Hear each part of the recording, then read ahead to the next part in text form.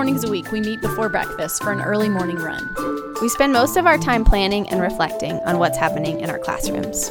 This has become our favorite professional development. So we figured, why not share these moments with you? Welcome to Math Before Breakfast.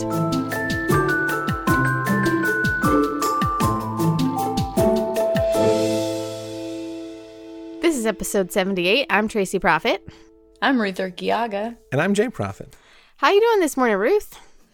I am good. We got to run again yesterday.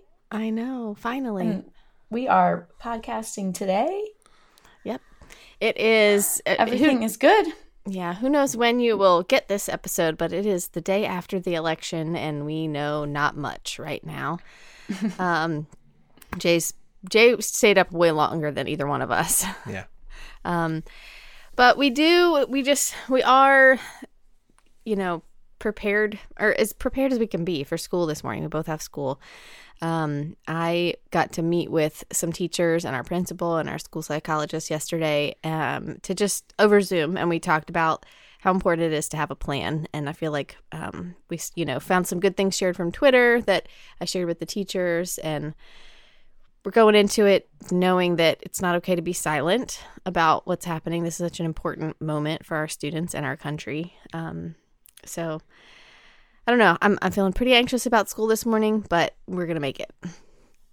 But even with everything that goes on in the world, what's going on in your classroom is still pertinent in the lives of these children. And sometimes when you can be that safe place for them and keep things in a routine and keep things, I don't know, it just feels like this particular year, everything is so up in the air and there's not a whole lot of things that are routine.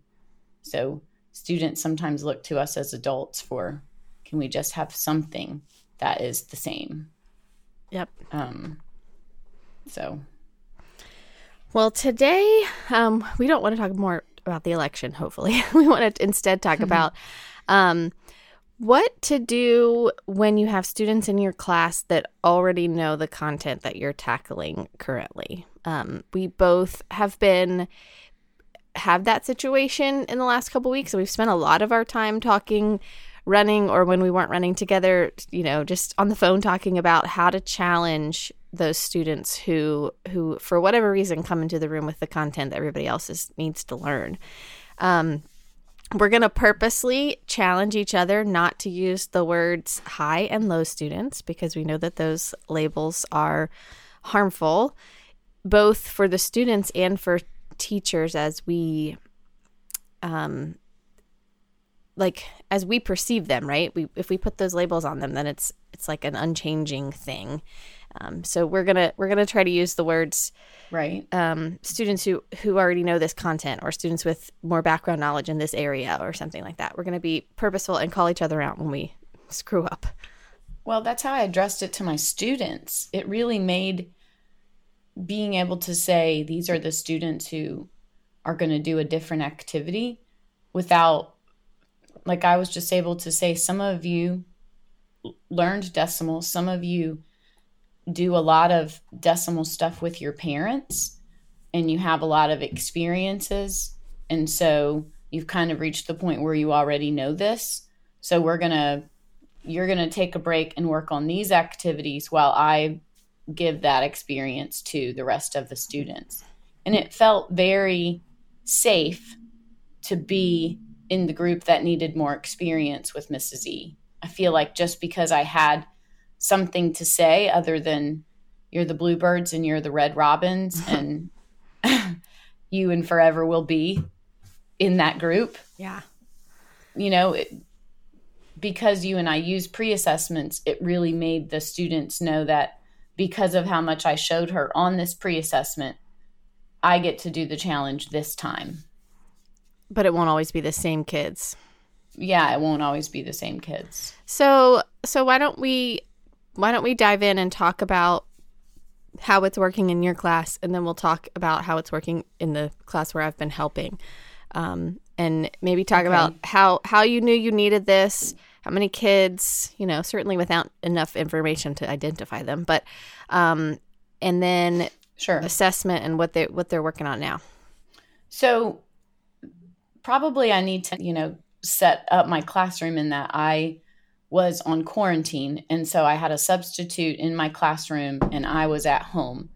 The Zoom camera was not on, but I was at my computer emailing the substitute and the students who were working on the challenge. So because she was in the classroom, classroom management was going to become an issue. And so I took the students who did well on the pre-assessment, and we're in 6th grade and we're doing decimals. So you can imagine that there really is a discrepancy in 6th grade of a student who understands adding, subtracting, rounding, ordering decimals, and the student who is still struggling about, I know I put this behind the dot, but I don't know why.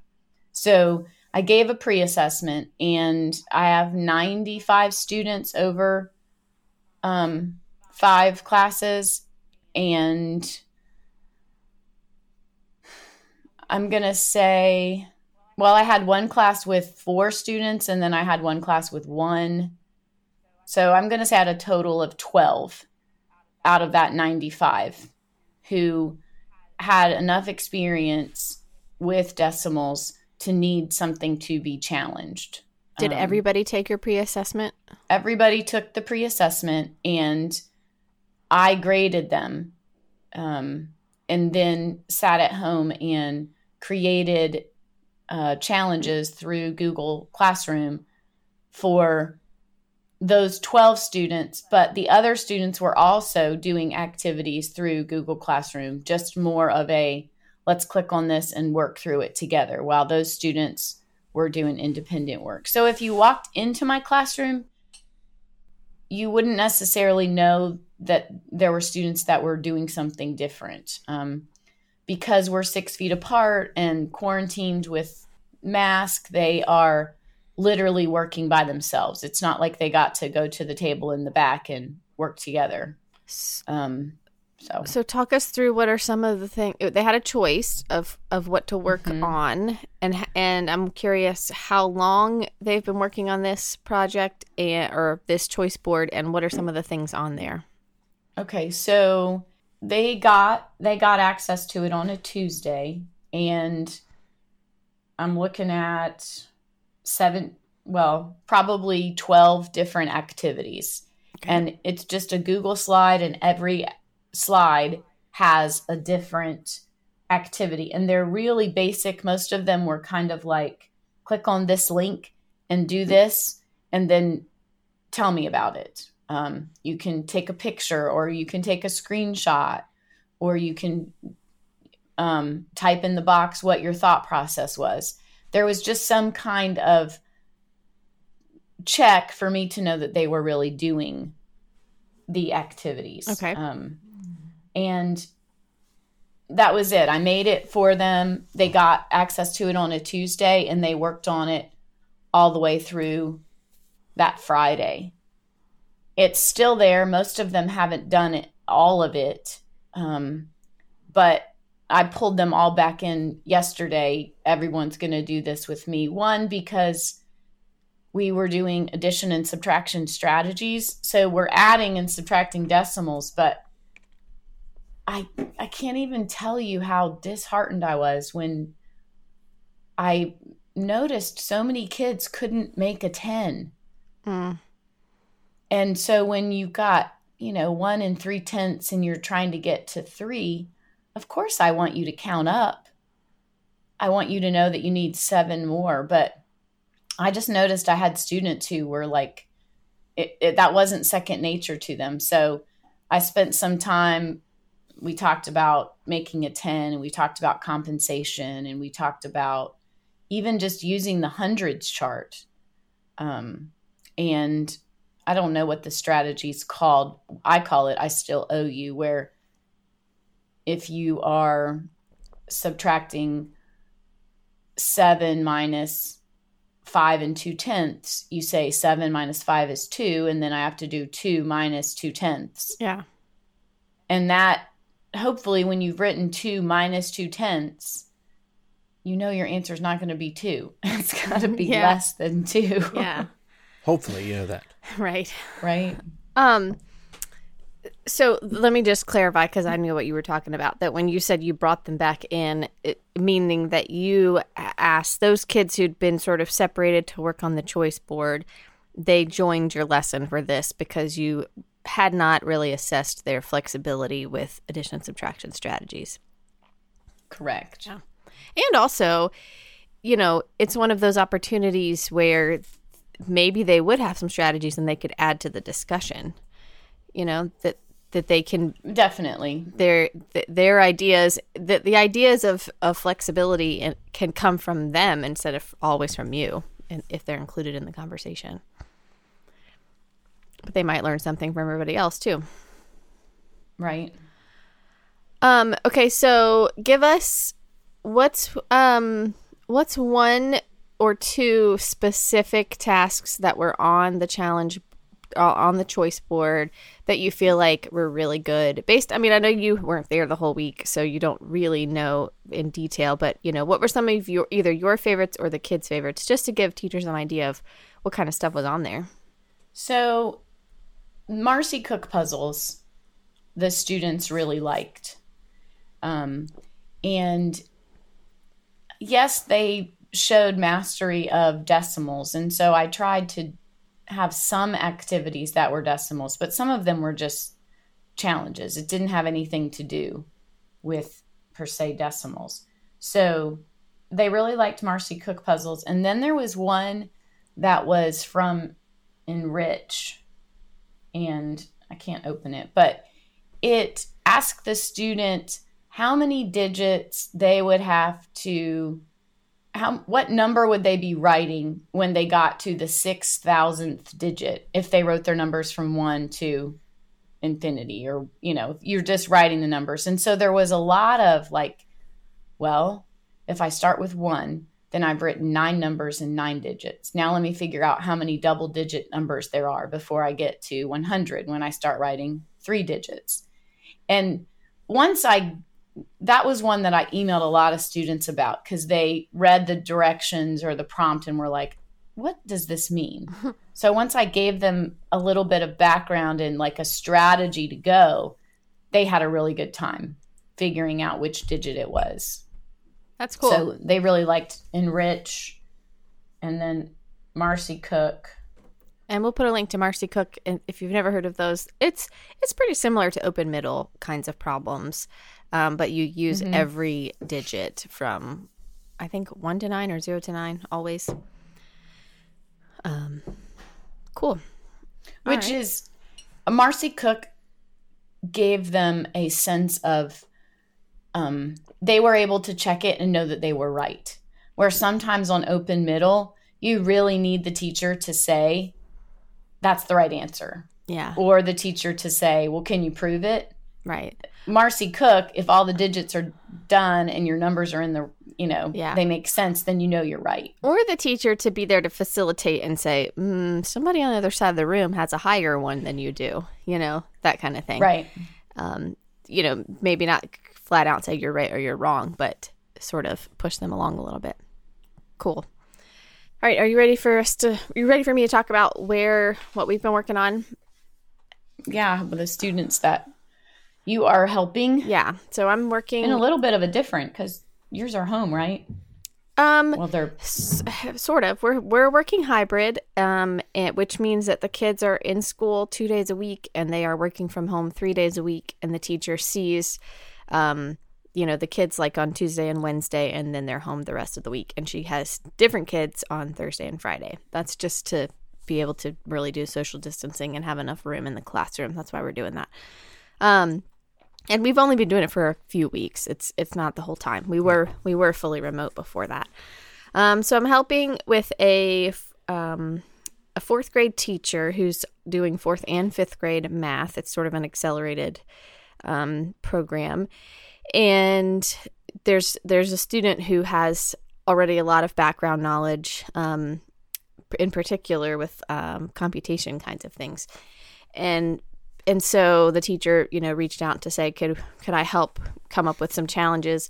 And we've been doing a lot of the same strategy where it's let's do an assessment of where we're headed to make sure that the student really does have all of the things in the unit. You know, we're most recently they were doing like whole number computation, practical problems kind of thing. And so we made an assessment of like the end goal, making sure that that student had all of that. And they did. So, you know, we wanted to really make sure that the student was getting something new.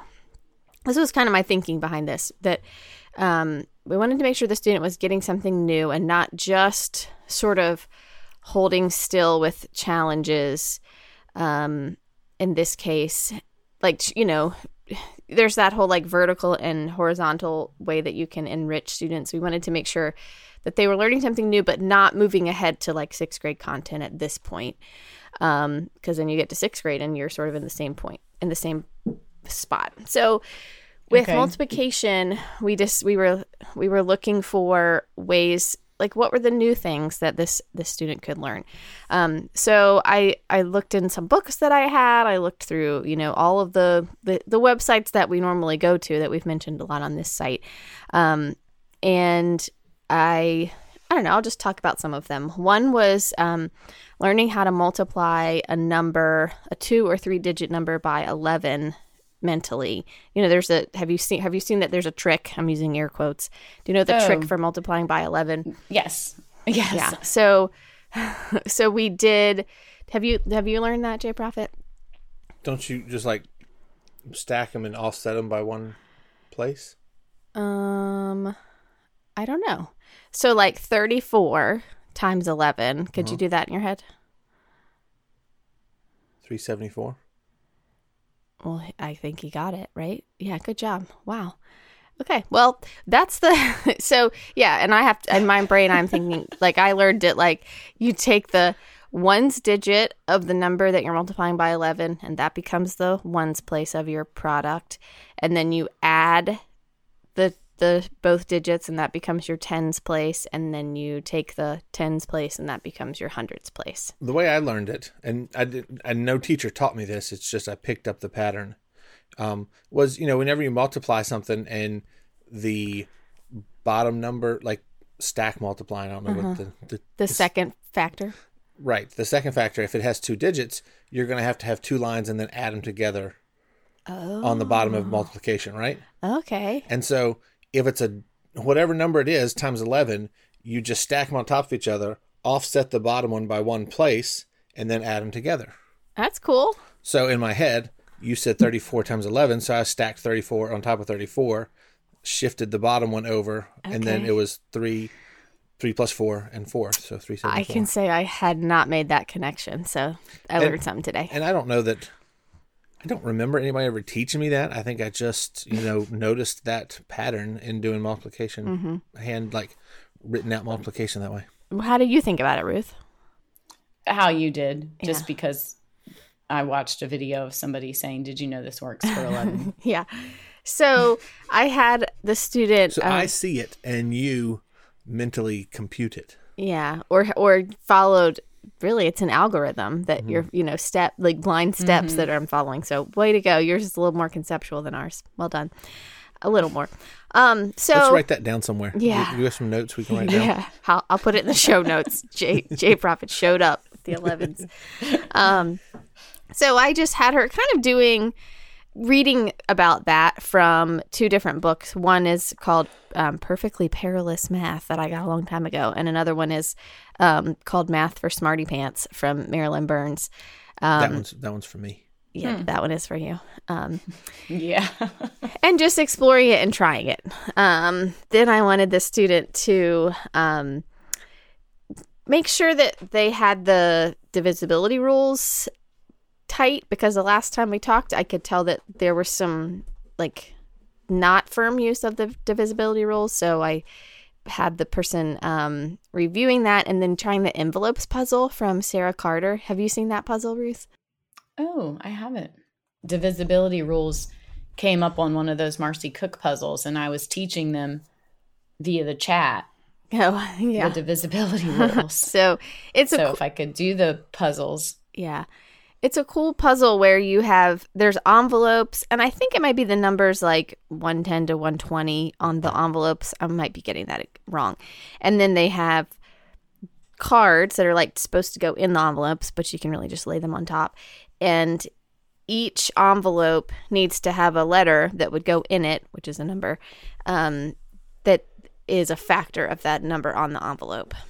So you know, like 120 could have a bunch of different numbers could go on top of 120, you know, 2 and 3 and 6 and 5 and 10. But you have to, you know, there's only one way, I think, that, I'm not sure about that, but there's only one way that they all work out, that everyone has one that it's divisible by. So, and so I know you'll link it in the show notes, but it's just The Envelope Puzzle by Sarah Carter, if I were to Google it today. She doesn't want to wait for show notes. She wants to use this bad boy today. Yeah. I think so. Maybe. I don't know. I'll make sure it's in the show notes for you. But I can email it to you. You know, we're in real life. Okay. In real life. So thinking also about still learning something new, we could wanted the student to explore square and triangular numbers, which, do you know what a triangular number is, folks? The top of the 4. What? Come on. The top of the 4. When you write a 4, the top is a triangle. Oh, that was a bad dad joke right there. He's been like overkill on the dad jokes lately. Ruth, do you know what a triangular number is?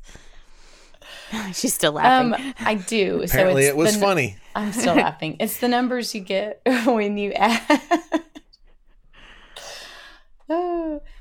I mean, I'm sure there's like a mathematical way to identify them, but it's the numbers you get if you are adding bowling pins and you just keep adding another row.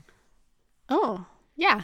That's right. Did you already know that? Did we talk about this, Jay Prophet? No, huh? Yeah. Although it makes sense now that I think about it that way. Okay, so list a few for us, smart guy.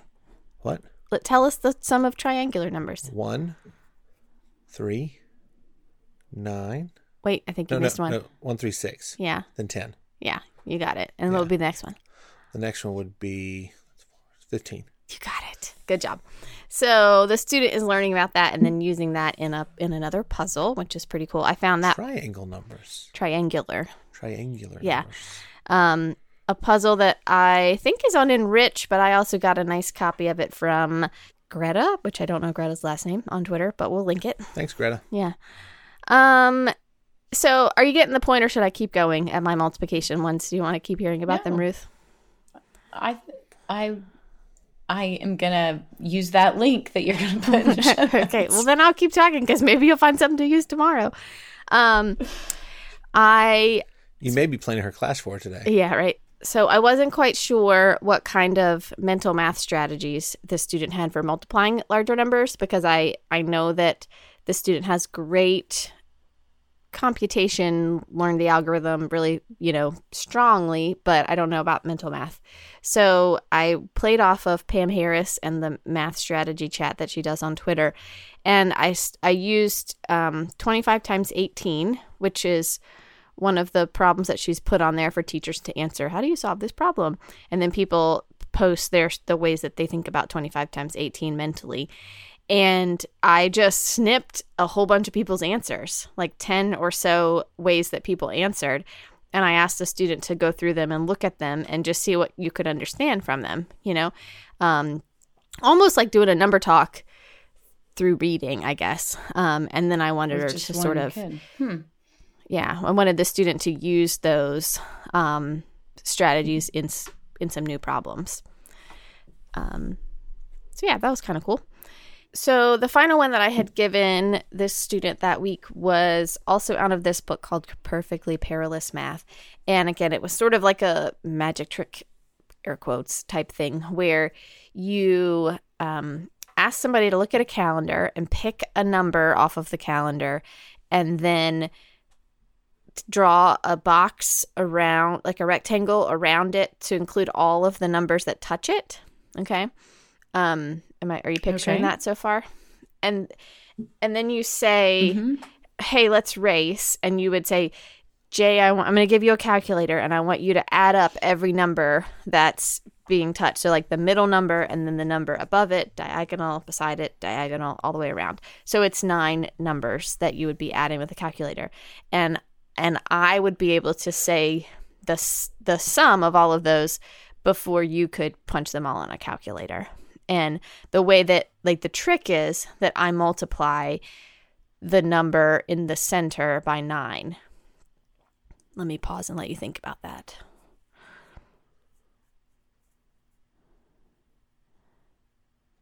Are you figuring out why? I'm guessing that if the center number, the 2 numbers on each side would balance to be the same number. Yeah. And so kind of like you go around, almost like the faces of a die, they're all you can all average to be that center number. Yeah, that's exactly it. Like, and the 2 on the top and the bottom are the number equidistant away from the center number. Yeah. Yes, exactly. They're like 7, the number plus 7 and the number minus 7. And then two more are the number. Great thing for what? For mean. Yeah. For average. Yeah. So I wanted the average is always the one in the middle. Yep. Yep. So I wanted the student to explore that and to figure out why, like, be able to explain why that happens. And I did it with like variables, but they could do there's any number of ways to explain why that happens.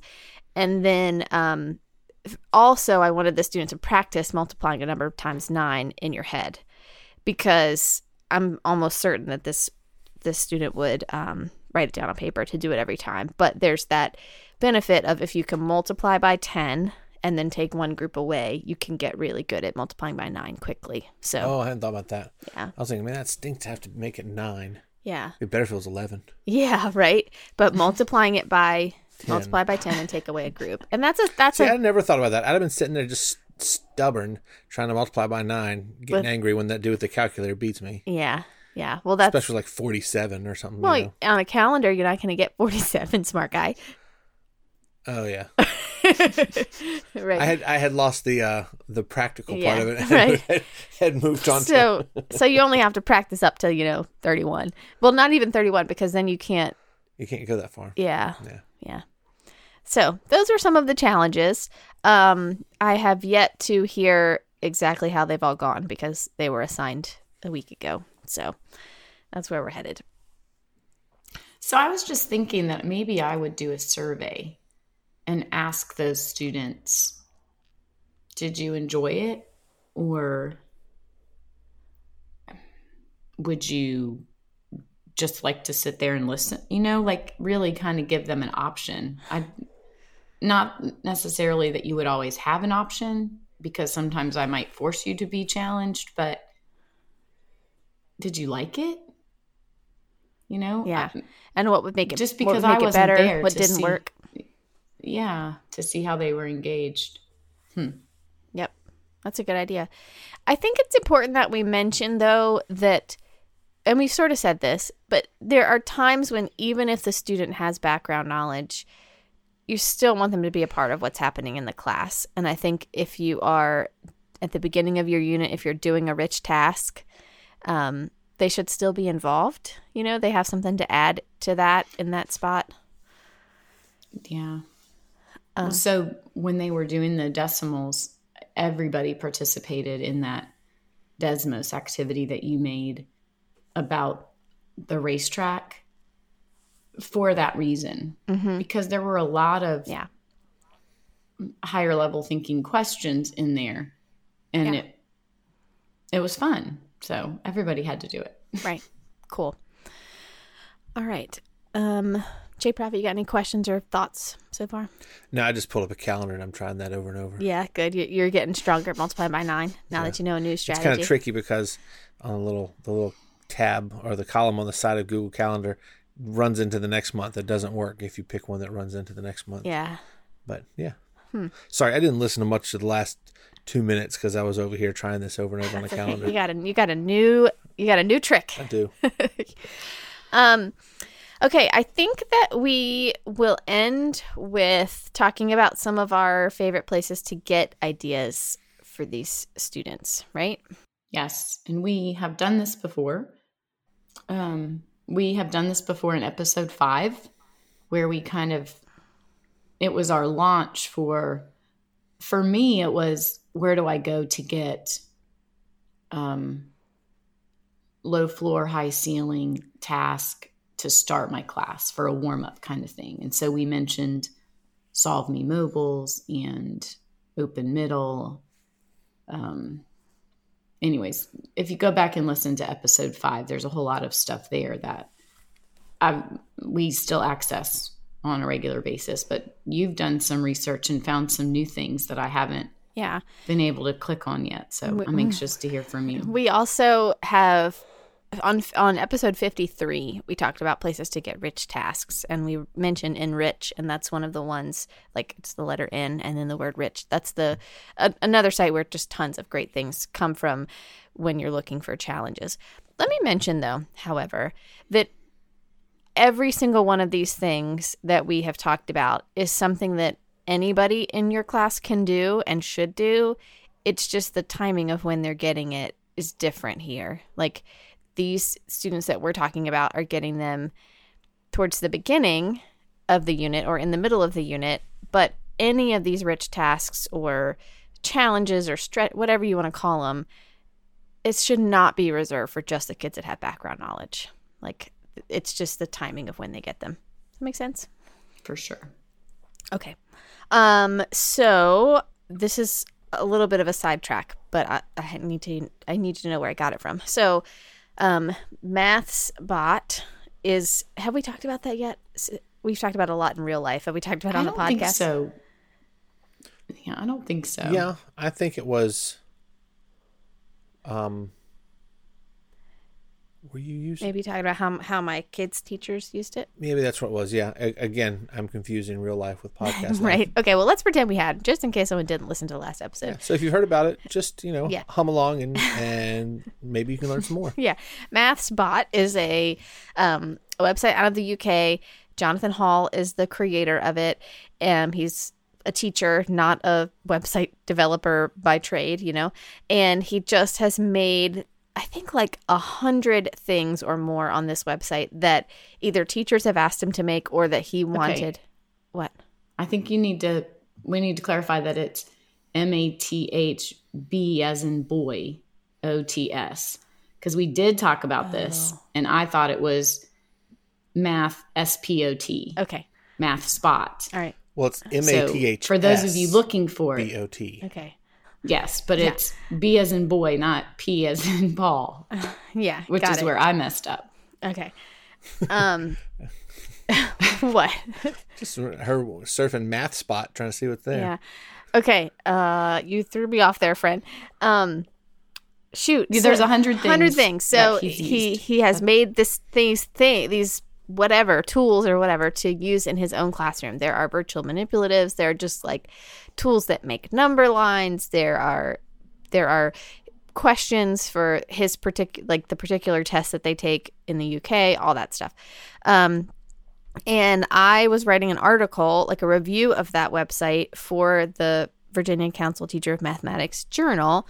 And I was just doing some research, trying to learn some more about the site and the person that created it and all that. And I happened upon a YouTube show that felt kind of like a podcast recorded with a video called Resourceful. And it's by Tom Manners. And I think the idea is that he just talks to people who've created resources for math teaching online and asks them about it and gets their information. So I watched a whole episode. It's an hour long where he talks to Jonathan Hall, the creator of MathsBot, B with a B, or bot with a B.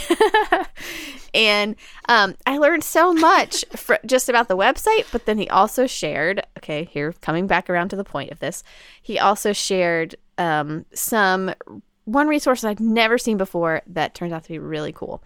So it is a website by Don Stewart, Steward, Don Stewart. We'll put it in the show notes. And at first you're like, it doesn't look very like flashy or anything. But on the side, there are all these like tags, I guess is what you're called, of he's organized them by content, and I've just found the greatest like tasks there. We were talking most recently about one where it's a whole bunch of number lines that are all broken up into 10 parts, and it gets increasingly more difficult. Like you have to use your decimal knowledge to figure out what how the number lines are broken up and then where certain numbers would go on the number line. I know this doesn't sound exciting, but it's really very cool. So we'll link that particular one with, I think it's something like Decimal Scale is the name of it. I don't know. When we were looking for a challenge for a student for decimal place value, this was right on. And the teacher and I were like going back over it, and we were struggling to figure out some of them, which means like, oh, this is perfect. Yeah. You know? Right. And then one more that he talked about while on this resourceful show is Mr. Barton's Math, or Mr. Barton Math, I'm not sure. And I think he has a podcast, right? Mr. Barton? I don't know Mr. Barton. I'm getting lost in all the people in the UK. But he has what? Just now, one day taking a trip to the UK just to tour and talk to all your cool math nerd friends. Yeah. Okay. It's called Mr. Barton Maths. There we go. .com. And he's also organized his resources really well by topic and then rich tasks and all that. And I found the coolest one I have to tell you about from there. He's got these Venn diagram tasks. Ruth, we haven't talked about this, have we? We haven't. I'm super excited. Okay. Super excited. A bated breath. Yes. Okay. So the one we are assigning this week is, okay, picture this. It's got two, first we'll just do a regular Venn diagram where, and you can't see my hands, but I'm crossing them over, where it says something like, you are being obnoxious. Stop, Jay Pravitt. Trying to conceptualize what you're doing. One says bigger than 4/10 on one side, and on the other circle says smaller than 5/10. Bigger than 4/10, smaller than 5/10. Okay. So what would go in the middle of that? 0.45. 4,500. Yeah. Or any number of 0.43. Yeah, any number between 4/10 and 5/10. And then on the outside, you would need something way smaller than 5/10, or smaller than 4/10. Wait, I'm getting all mixed up. Anyway, then they add one more. So then picture a triple Venn diagram, adding another one to that, and now it says ends in a 6. 0.46. That could go in the very middle. You're exactly right. So the task is to find a number that fits in every single region of the Venn diagram and also on the outside. And if there are some that can't fit in, if there's a region that can't be filled, you have to justify or convince the person why that no numbers could go inside there. So Georgiana and I, when we were working on this, we think that there's 2 regions where no number can go. Wait, just those 3 situations that you named? Yeah. All right. I'm having to do this in my head, so yeah. I know it's I'm hard. waiting to hear the rest of it. It took us a long time to think about it, and we were looking at the Venn diagram. You guys are doing it, but we think that there's. Well, should I say it, or let people think about it? I think you should, because I'm going to do this today in class. I love how we plan your math class every time we meet. So I think there's no number that goes outside in the bottom circle that ends in a 6 that's just flat out by itself, because every single number is either bigger than 4/10 or smaller than 5/10 or both of those. So there's no number, since there's no number that's not all of those one of those situations, there's no number that goes on the very outside within the ends in a 6. I can't think of a number it doesn't exist a number that ends in a 6 that's also Ruth's drawing a picture. I can't see it very well, Ruth. Can you see this? Is this right? I don't know. I just wanted to make sure. So I mean, fuzzy. can you see the diagram? That is a Venn diagram. Yes. That's all we can see. Is it 3 circles? I'll tell you again. The top. And so when you're The top left was bigger than 4/10. The top right is smaller than 5/10, and the bottom ends in a 6. So you're saying Okay. So there's nothing, because less than 5/10 and greater than 4/10 covers all the numbers Yeah. ever. Yeah. And so there's nothing that doesn't fall in one of those ranges. Yes. Okay, I got you now. I had to draw a number line and draw an arrow. I'm sure there's a name for that. An arrow that covers all the numbers bigger than 4/10. Array. Yeah, there you go. And then I drew another line that shows all the numbers smaller than 5/10, and they overlap in between 4/10 and 5/10. But that covers every single number. Right. That set includes everything, and it overlaps by 1/10. Yeah. So every single there's no number that you can place in just the ends in a 6, because it's got to go in the top left or top right or both. Unless it's imaginary. Yeah, I don't know. Yeah, I don't know about that. I.6. I don't think that's a number. What are you thinking, Ruth? You're deep in thought over there. I am. I gotta have some time to process this. Jay is way higher of a student than I am, and he's already he's just BSing over there. And we said we wouldn't say hi. We said we wouldn't say hi. I'm sorry. He's way smart aleck of a student. Yeah. That is the truth. Yeah. Okay, isn't this a great one? That is a good one. And he had this Mr. Barton guy has tons of these. It's not just there's whole number ones and negative ones and just all kinds of stuff. Your method of creating 2 rays that are everything greater than 4/10 and everything less than 5/10, and then arranging them with no overlap.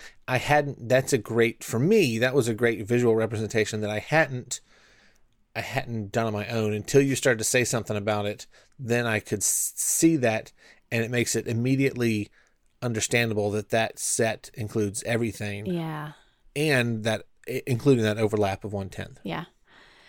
I will just say we didn't say this yet because God, I just was mentioning Jay's hand motions were the exact same for his rays that were overlapping as they were when he multiplied by 11 and he just shifted. So there must be something about the way your brain works. Yeah. I think this is important because it helped me as we were talking about it. But also, they are each ring has a color. Each circle, the Venn diagram. One is green, one is red, one is blue. And as Georgiana and I were talking through this task, that really helped us. To say what goes in red and blue, but not green, or what goes in red and green for whatever reason. I wanted to say that as we were talking, but I know I hadn't named. Well, I think when colors. You're quickly trying to. What goes in greater than 5/10 and less than 5, it's just smoother to when you're in conversation trying to figure it out or conversing about it. And they're also, all the sections are labeled with letters, A, B, C, D, going through. It's a great task. All the regions are labeled with letters. There you go. Gotcha. Yep. Okay, wow, that gave us some great conversation. Man, that's fun. I may do that at work. No, I won't. That was fun. But I may think about it at work today. Yeah. So check out 2 places that I am so thankful that I have found are Don Stewart and Mr. Barton. They have some good stuff there. You have to, being from the U.S., you have to wade through a little bit of vocabulary differences, but it's doable. Way to go, Don and Mr. Cool. Barton. Well, I was doing first names, but I don't know Mr. Barton's first name. Yeah, I don't know his name. One thing that I noticed, and this is, not to add on to you UK folk, if anyone listens to us from the UK, if you do, great. That Matt Parker, the YouTube, the only great British math person I know, and he's actually that I keep pay attention to on a regular basis. He says "and" all the time in reading words. You know how in the United States we're trained not to say 430,243. Yeah. He's apparently in the UK it's okay to say and every one of those. Yeah. And I listened to a podcast of his and then also watched some of his videos on YouTube. And I was really close one day to write an email going, why do you say and all the time? You're not supposed to. And luckily I looked it up somewhere, or maybe you helped me look it up Yeah, somewhere. I think we did. And realized that he was correct. And it's just the difference between, I guess the UK standards for reading numbers and the American standards. Yeah, we can call that a convention, right? A convention. Do they say and for their decimal? I think so. Do they say and for their decimal? Mm-hmm. But it's just like they say and all the time, 343 and 4/10 or what, I don't, it's just a different convention that they do and speaking that we don't. Cool. We'll forgive them for that. Jade made a face. Okay. I think it's time for takeaways, friends. Yeah. Well, I have my little takeaways right here on my cards. Yeah. Going to find this Venn diagram, and I'm going to put it up there for a challenge today for everybody in the class, because even if you can just get a number that comes between 4/10 and 5/10, then you are exactly, moving in the right direction. My takeaway is thinking about, I talk about how I learned I learned math, or was taught math, and was able to use the common algorithm most of the time just fine, and didn't need, or I'm not gonna say teachers didn't teach other ways, but that's not what I locked onto. I locked onto the common algorithm, or the whatever called standard algorithm, and but every now and then things are poking out to me that I learned differently, that I just kind of made up little J-Profit conventions, like the multiplying by 11 thing today. I thought that was just common knowledge.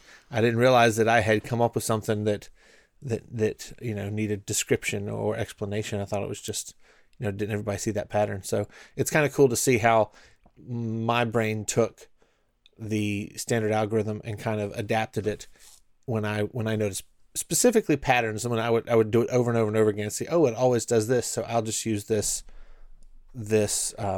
shortcut. I don't like that word, but this way of solving it instead of following the standard algorithm. Awesome.